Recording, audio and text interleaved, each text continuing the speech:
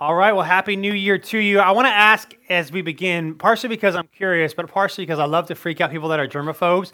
If you have been sick in the last 3 to 4 weeks, just go ahead and raise your hand. Come on, raise your hand. This is awesome, right? And you might be thinking, here's the good news for you if you've been sick. Jesus welcomes the sick, okay? So you are welcome here.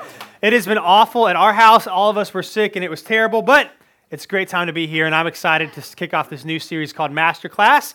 We're going to be seeing how the gospel impacts every area of our life, and here's why I'm particularly excited about it, because I think sometimes we view the Bible, Scripture, Jesus, like we're not quite sure how it relates to us and our life and how we're supposed to live, whether you've been following Jesus for a long time, or maybe you have no idea, and it's the new year, and you thought you might check out church for the first time in a while, and you're like, I'm not sure how it relates. This is why I'm excited, because what we're going to see is that Paul, who we'll talk about in a second, has written a letter in the New Testament called 1 Corinthians that's going to be talking about so many different avenues and aspects of our life. Pretty much every week in this series is going to be different. He talks about relationships and pride and divisions and arguments and all these different things and how the gospel actually relates. And it shows us that Scripture is not like, sometimes where you were in class growing up when you were in school and you're like preparing for a test and you're like, how does this relate to the real world? Like you have no idea. Like pretty much every math test I ever took, I'm like, who cares, right? Or like Brian, who was up here earlier, who came last place in our fantasy football league. I have been playing fantasy football since I was in high school. I have never once come in last, so I have no idea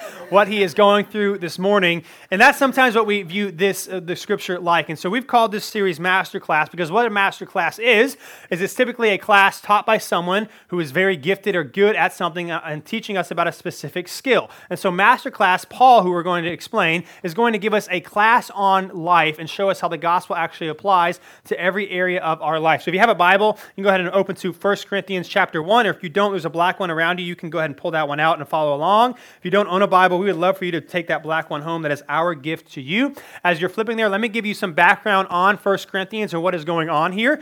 Corinthians was actually a city, so Paul wrote this letter to the church in Corinth. This was in modern-day Greece. Corinthians was a port city, so there was a lot of coming and going. There was a lot of trade. There was a lot going on. It was a very large city. In fact, it was the third largest city in ancient Rome after Rome and Alexandria, which made one scholar call Corinth the Los Angeles, New York, and Las Vegas of the ancient world. It's kind of what happens here stays here. There was also a lot of corruption and evil. There was a lot of temples to a lot of different gods. At one point, the largest temple ever built to the goddess Aphrodite, who is the goddess of lust and love, was in Corinth. So there was a lot of that stuff going on as well. Now, Paul writes this letter in the 50s AD. Here's why that's significant. So he writes 1 Corinthians within 50 years of Jesus' death, burial, and resurrection. And here's why this matters, because sometimes people view the Bible and they're like, well, we can't trust it. It was written hundreds of years after the fact. People just kind of had these ideas about Jesus and they just blew overboard and then they wrote it down. We can't trust it. Here's what's fascinating about 1 Corinthians is that you have a study called biblical criticism and biblical scholars, Christian or not. A lot of people engage in this sort of thing, studying the Bible, who wrote it, did this actually happen, all that sort of thing. One of the things about 1 Corinthians is Paul writes 13 letters in the New Testament. 1 Corinthians is one of the letters that every single scholar universally across the board, no matter how anti-Jesus or Christianity they are, all agree that Paul wrote this letter. And why this is significant is because in 1 Corinthians 15, which we'll get to in a while, he talks about how over 500 people were around to kind of see Jesus' death, burial, resurrection, and to kind of testify to what he's saying here. So what it shows us is this is not some made-up book hundreds of years after the fact that has radical implications if true, and this was actually written within 20 years of Jesus' death, burial, resurrection, which I find absolutely fascinating. And so, that being said, let's get started in 1 Corinthians in Masterclass, starting in verse 1. Most weeks we will get more than 3 verses, but we're going to start slow to kind of ease you guys into class. It's the first day of class, so this is exciting, okay? First Corinthians chapter 1, starting in verse 1, it says this. Paul. Now, let me stop there real quick. Let me explain to you who Paul is. See, this is why, okay? Not always going to be this bad. Now, some of you may be like, oh, I know Paul. So if you've been following Jesus for a while, maybe you're somewhat familiar with him, or maybe you have no idea who he is here. Here's who Paul was. Paul was a Jew. He was also a Roman citizen, and he was a Pharisee, which means he was trained up as a Jewish leader, scholar, religious leader. He was a religious zealot. Those were his own words. Before he became a Christian, he was out to get Christians. He actually presided over in Acts. We see the first Christian Christian martyr named Stephen. He was the one there giving approval to it, so he ran around beating Christians, jailing them, killing Christians, right? Because he was trying to stop this movement that had just occurred as a Jewish person who said, no, Jesus is not the Messiah. But then he has this supernatural conversion that you can read in Acts chapter 9. Paul is on the road to this town called Damascus to beat and jail Christians, and then he's going, and all of a sudden, Jesus appears to him. All the people around him can't see what's going on, but they can hear what's going on, so they're really confused. And basically, Jesus is like, Paul, why are you persecuting me? Why are you persecuting my people? Don't do that. I came here to give you grace and all that sort of thing. So Paul, his life is transformed. He becomes a Christian. He goes to this Christian's house that he's told to go to, and they open the door, and they're like, Paul's here, and everyone's freaking out because they think it's, they're about to get jailed. And Paul's like, no, I promise I'm here. I'm a good guy now. I'm trying to figure out this Jesus thing. He appeared to me, blah, blah, blah. And so he has this radical conversion from anti-Christian, wants nothing to do with them, wants to wipe them off the face of the earth, essentially, then becomes a Christian. One scholar said, because Paul was such a gifted leader and communicator and so brilliant in mind, that if he had not been a Christian, he would have been famous for something else. Instead, he becomes a Christian, writes 2/3 of the New Testament. And as a side note as we begin, I just want us to help. The reason why it's important for us to understand Paul and who he is as we get into this book is because of this. And here's what's significant about us knowing Paul. And what this means for us is that no one is too far gone for God. So as a side note, I don't know what brought you here today. Maybe you're a part of New City Church. Maybe you're checking church out because it's the new year and you think maybe I should figure this thing out. You just need to understand, no matter what you've done, have done, or will do, no one is too far gone for God. God, the power of the gospel that Christ came for you, he can find you, he can save you in radical ways. And it's not about you figuring everything out before he gives you grace and forgiveness and mercy. Oftentimes, he comes and meets you right where you are, sometimes in the midst of despair and hardship. That is where God comes because he loves you. Let me give you an example of the power of the gospel, how God finds people where they are. Mark, many of you know Mark, he's part of New City Church. He's my father-in-law. He, as an adult, kind of got into the whole party scene, becomes addicted to drugs and alcohol, becomes homeless, all these sorts of things. Life falls apart. Life is ruined. He finds himself into this kind of rehab center. As he's there, he meets Jesus. Jesus radically transforms his life, not after he got his life figured out, but in the midst of it, at the deepest part. He's got grandkids now. He'll tell you one of the things that he's most proud of is that his grandkids have never seen him drink anything in his life. They have no concept of this grandfather who, before he met Jesus, was this drug addict, was all these sorts of different things. They had no idea what happened there.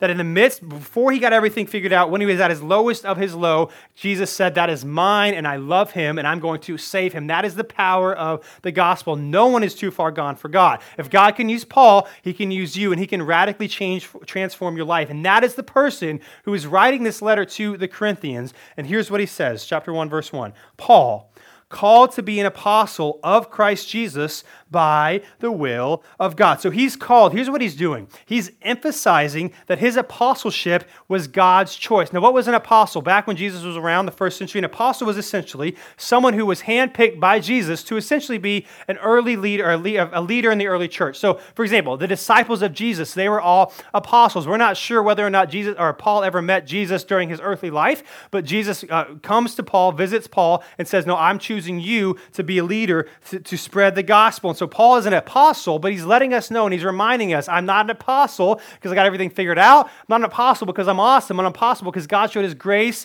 and love to me. He called me, not me. I didn't get everything figured out. How did he call him? By his will. That it was God's will to love and save and give him grace and forgiveness. And it is also God's will to do the same thing for you. What do we know? What does it say in Scripture? That God desires all men and women to be saved, that his grace and it is sufficient to all of us. The question is whether or not we will choose to follow him and accept the grace that he has given to us. And Paul's reminded, hey, I'm going to write this letter to you, and we're going to talk about a lot of stuff and a lot of ways that you're blowing it. But you just need to remember, as we go through all of these topics, that God calls you and loves you, not because you're awesome, but because he's awesome. Not because you're great, because he's great. It is by God's will that you and I even get to know him at all. So that's what he says. I was called by God's will, and our brother Sosthenes, just real quick, we're not quite sure who Sosthenes is. He likely was a former synagogue leader. You can read about him in Acts 18 if you're really curious. He became a Christian. Regardless, the Corinthians knew who he was significant to them, and he may have even helped Paul write some of this letter. And so as we begin this morning, here's what I want us to know as we begin 1 Corinthians,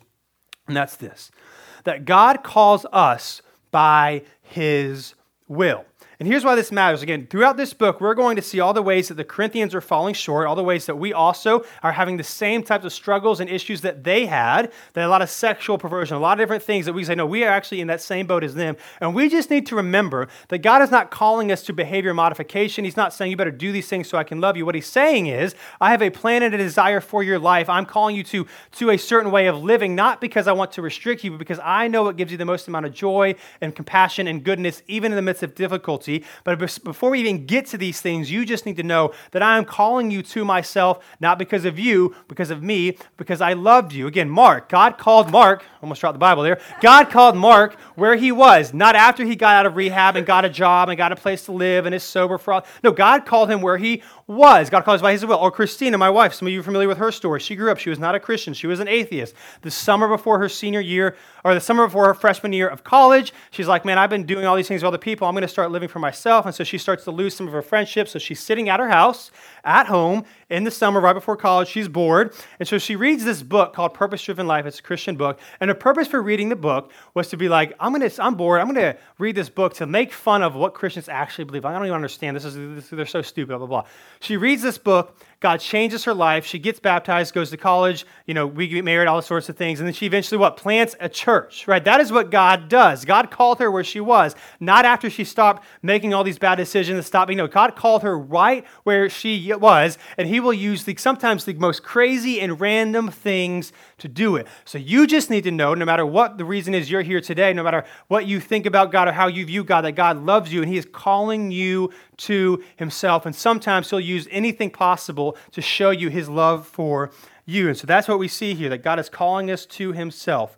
Verse 2, it says this, to the church of God in Corinth. So again, he's writing this letter to the Corinthian church, a very specific people and a very specific church. But then he uses universal terms to describe them. Again, to the church of God in Corinth, to those sanctified in Christ Jesus. Sanctified just basically means that those that are becoming more like Jesus. So as you trust and follow him, the hope is that you will become more loving and more generous and more gracious, that you're becoming more like Jesus, that you are becoming sanctified. So to those sanctified in Christ Jesus and called to be his holy people, that God calls us to himself, together with all those everywhere who call on the name of our Lord Jesus Christ, their Lord and ours. And so what he's doing here is he's using a universal tone to describe the Corinthians. Why? Because here's what he's saying. Although you may be living in a certain geographical area, anyone who follows Jesus is part of the large C, capital C church. So we are all part of Christ's church. No matter where you live, no matter where you go to church, no matter how much money you make, all these sorts of things. If you are a follower of Christ, you are part of God's church, that you and I are under Christ's lordship. And why is that significant? Because the problems that the Corinthians are facing, the problems and the struggles that you and I have, what Paul is going to say in this masterclass, that the gospel is applicable and has answers for all these things, and that is what we're going to see. And so here's why we need to know that we are called by God's will. Because our calling is not based on our efforts. Again, in the weeks to come, we're going to see all these different areas that Paul is saying, no, you're blowing it here. This is not what you should be doing. Here's how the gospel speaks into this.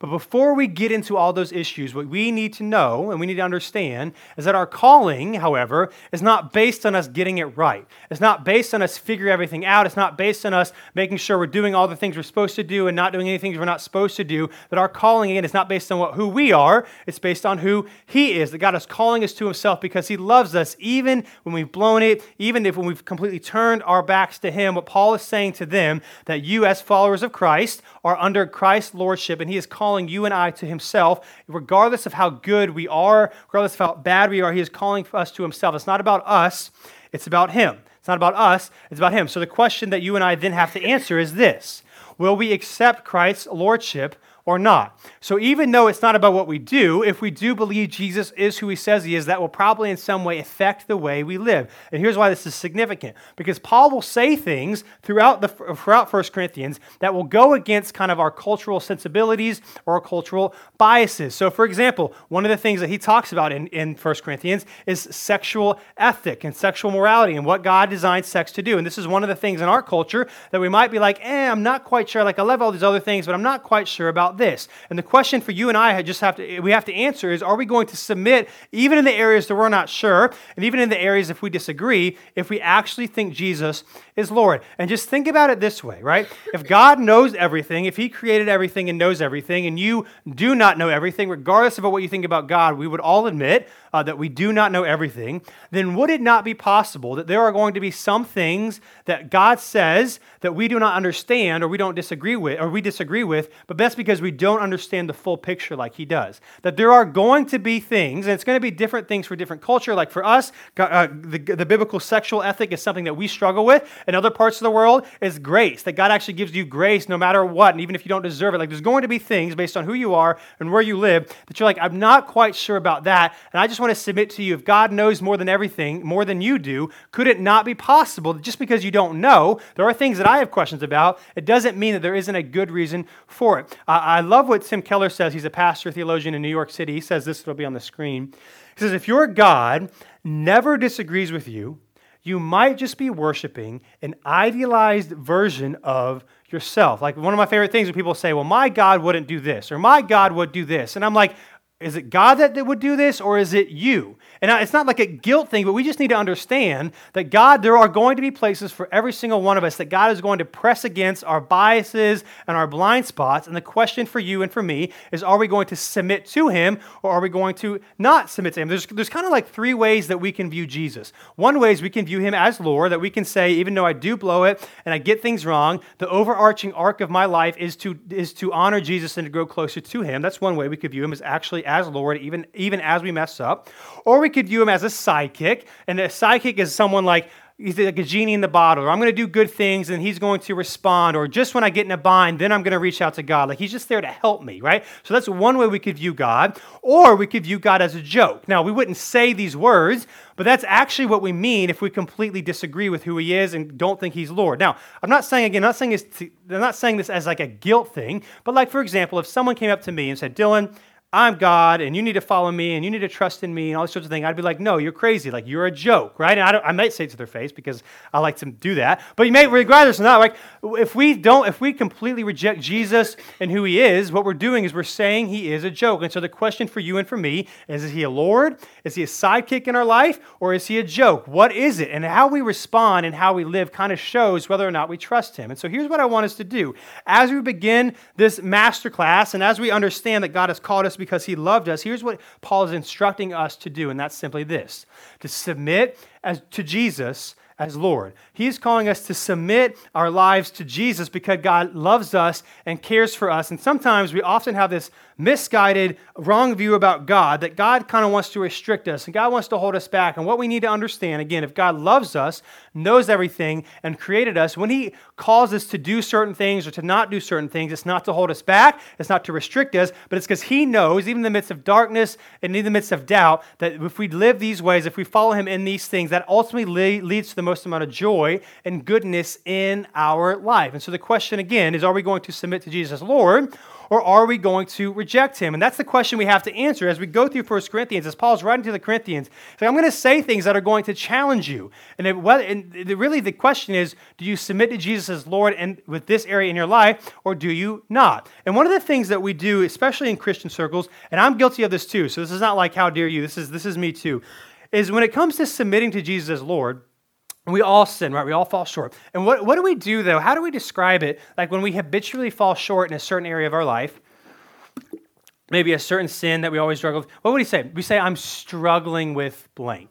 And it's kind of like this term to be like, well, I'm never going to quite get over it, and I know it's bad, but I'm going to keep doing it. I'm going to say I'm struggling. And what we need to understand, it's not struggling, right? If we're continuing to struggle, as where we say, with pornography or lust or greed or selfishness or gossip, whatever the thing is, it's not struggling, it's weakness. And we just need to call it what it is so that we can actually see what we're doing. And here's the good news about that, is that this is why Jesus came, right? Jesus did not come for people who work really hard, have their act together, and think they do not need him. No, he came for weak people who do not have everything figured out. This is why he came. This is the good news of the gospel, that he came for weak people, and we just need to be honest that in this area of my life that I'm continually to sin and to continue to reject God, and it's because I'm weak and I need help. And that is where strength is found, not when you have it figured out, but when you lean on Him. Paul was the exact same as you and I. He was not some mythical, superhuman person. He was just like you and me, and he says as much in 2 Corinthians chapter 12. You can turn there or it'll be on the screen.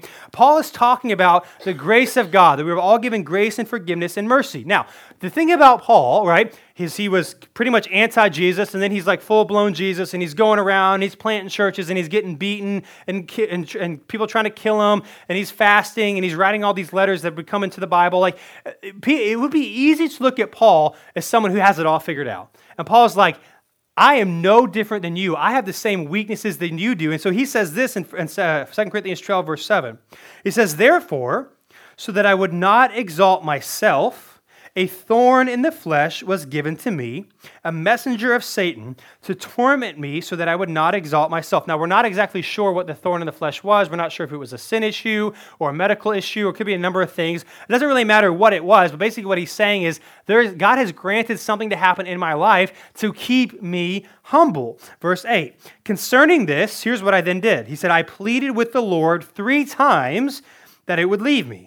But he said to me, here's what he said, my grace is sufficient for you, for my power is perfected in weakness. He does not say my power is perfected when you try really hard. He does not say my power is perfected when you get your life together. No, he says my power is perfected in weakness. And you understand that you have nothing to prove, that you've got nothing to add on your own, but he came for you. And then he says this, therefore, I will most gladly boast all the more about my weaknesses so that Christ's power may reside in me. What do we normally do with our weaknesses? We try to hide it. We don't tell anyone about it because we want to appear like we've got it all figured out, like we've got it all together. And that will drive you, we'll talk about this in a few weeks away, that will drive you away from Jesus by you having this false veneer that you have everything figured out. Listen, you are screwed up. I am screwed up. And the good news is this is why Christ came. Verse 10, here's why. So I take pleasure in my weaknesses. He's not saying I take pleasure in my sin and my hardship because it's good, but I take pleasure in it because it shows me my need for Him. Take pleasure in weaknesses, insults, hardships, persecutions, and in difficulties for the sake of Christ. For when I am, what does it say? For when I am, let's say it, oh, come on. For when I am, it's the first day of class. You've got to be excited for the first day of class, okay? For when I am weak, then I am strong. Again, not when I have it all figured out. Not when I, on my own strength, am good enough and I don't need anyone's help. Not when I know everything and I have no more doubts. No, when I am weak. When I understand I'm weak, when I understand I need help, that when I'm leaning into Jesus and the power that He has given me, that is when I am strong, which means that this is not about you. This is about Jesus and what He has done for you, which makes it all the more better when we talk about the graciousness that God still loves you and chooses you in your weaknesses. That's what we're seeing here, that the church in 1 Corinthians was screwed up. It's so funny to me. Sometimes we have this idealized idea of what the church was like in the first century. We're like, we want to be a first century church and we want to do all these things in the first century. You may not know this, but the first century church was racist. There was a lot of racism, if we use modern terms for it. There was a lot of jealousy. Why? Because they were just as messed up as we are. And so when we understand that we're weak and we lean into Jesus' strength and not our own, that is good news for us. And that's what Paul is telling them. Is what he's telling us, is that you do not have it all together, but God is calling you not because it's because you don't have it all together, and He's showing you His strength. And you will only experience His strength if you lean into Him and who He is and not try to live on your own. That is what He is showing us here. And in verse 3, the last thing that we're going to read in the beginning of his introduction this morning, he says this. It says, grace and peace to you from God our Father and the Lord Jesus Christ. Now, this was a typical greeting in a lot of Paul's letters, and here's what he's saying. That grace and peace to you, even though God is not pleased with many of the things that you are doing in your life. Grace and peace to you and to me, even though there are things that we do that shame God and that reject God in how we live. There's still grace and peace to us. Why? Because we have peace in Christ because of His grace. Grace and peace to you, not because, again, you're awesome, but grace and peace to you because Christ has offered you grace because of what He has done. And if you are in Christ, you receive grace, peace, and mercy in Him. And so here's why we need to submit to Jesus as Lord. because grace and peace is found in no one else. Grace and peace is not found when you try really hard and then you blow it and then you kind of feel guilty and then you have to start all over. Grace and peace is not found when you don't tell anyone about your weaknesses so you can put up this false idea that I've got everything figured out. There's no grace and peace there. That's just hardship and triumph and fault, and that's a lot. Like, you do not have everything figured out, no matter what you think about Jesus. One thing I love is that no matter what you think about Jesus, like, you would all admit, all of us would admit that we have done things that even we would say are wrong, right? So we all need grace, we all need peace, and Christ is saying, this is why I came. I came so that you could experience the grace and the mercy of Jesus. And so that being said, here is lesson 1, if you will, of Masterclass. Here's what I want us to know in these first 3 verses, and that's this: that your calling is based on who God is, not who you are. Your calling is based on who God is and what He has done, not who you are and what you have or have not done, right? And it's the beginning of the year, so again, there could be a lot of reasons why you're here. Maybe New City's your home. Maybe you're trying to figure this thing out. Maybe you're not sure about Jesus, but you're like, it's the new year, so maybe I need to come and check this out. One of the things that our culture gets wrong about God is that we view God as distant, as smug, as like doesn't care about us unless we're really good, great people. And what you need to understand is, how does the New Testament, what is one of the ways the New Testament describes Jesus? It describes Jesus as a friend of sinners. Completely opposite of the way that we often think about God in our culture. And here's why this is significant. If Jesus was around today, I am fully convinced that He would be blasted on social media and by all sorts of people because of the people that He loved and hang around. And hear me, He would not just be blasted by like the big fundamentalist people that are really, no, He would actually be blasted, if I'm being honest, probably by you and by me. Like, He would probably do things that we're like, Jesus, I'm not quite sure you're supposed to be doing that. That is why He got the name friend of sinners, because He hung out with the prostitutes. He hung out with the tax collectors, which were like the worst of the worst. He hung out with people that everyone says, you don't deserve forgiveness, you don't deserve grace. I mean, I don't know what this is for you. Maybe someone who's really racist or really sexist or whatever you think like the really bad sin is, like you should not be doing this. Like, that is who Jesus would have hung out with, and He would not have been ashamed by it. And this is good news for you and for me, because you and I are sinners. You and I fall short, which means that we need grace and forgiveness, and God is not some distant God that doesn't care. Instead, this is the gospel, that Christ came not because of we were awesome, because we needed Him. While we were sinners, Christ died for us, right? 2,000 years ago, His death, burial, resurrection. He came, lived the perfect life, not just in deed, but in thought and action, every single way, so that anyone who would trust and place their trust and faith in Him would get grace and forgiveness and love, and one day we'll be able to enter into His kingdom, where it's going to be absolutely amazing, not because of you, because of Him. Not because you're great, because He's great. Not because you're awesome, but because He's awesome. Not because you have it all together, but because He has it all together. Here's the thing about resolutions. I don't even know. And here's the thing about you, because I know this is about you, because I know it's about me. What do we always say? New year, new me. That ain't true. It's a new year, and it's the same you, right? Any of the resolutions you have in 6 weeks, you ain't going to be doing them anymore. But guess what? It's the new year, same you, but it's also the same God, and He's going to be sitting there right there waiting for you whenever you want to call on Him, because He came for you. It's not about, I'm going to eat healthy now, and I'm going to exercise, and I'm going to get up at 5 a.m. every morning, I'm going to do all these things.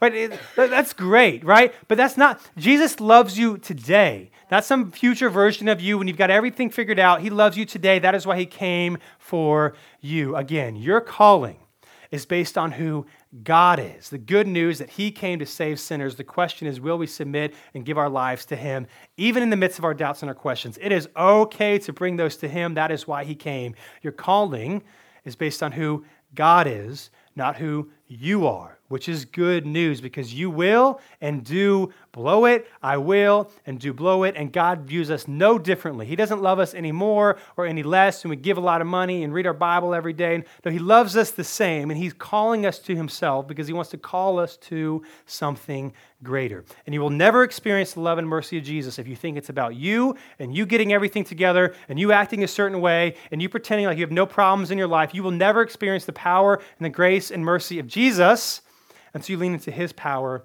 and not your own. So as we begin 2019, as we begin this new series, again, as we talk about issues like pride and sex and arguments and divisions and family and relations. As we talk about all these things, we need to remember that God is not asking us to live a certain way so that he can be more pleased with us. He's asking us and he's leading us down a certain path for our good. And it's all made possible because of what Christ has done.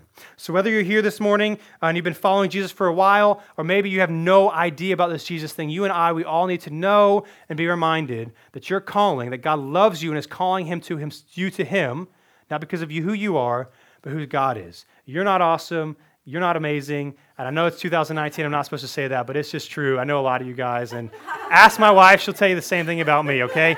We're all messed up. It's not about you. It's about him. That's why Christ came. Let's pray.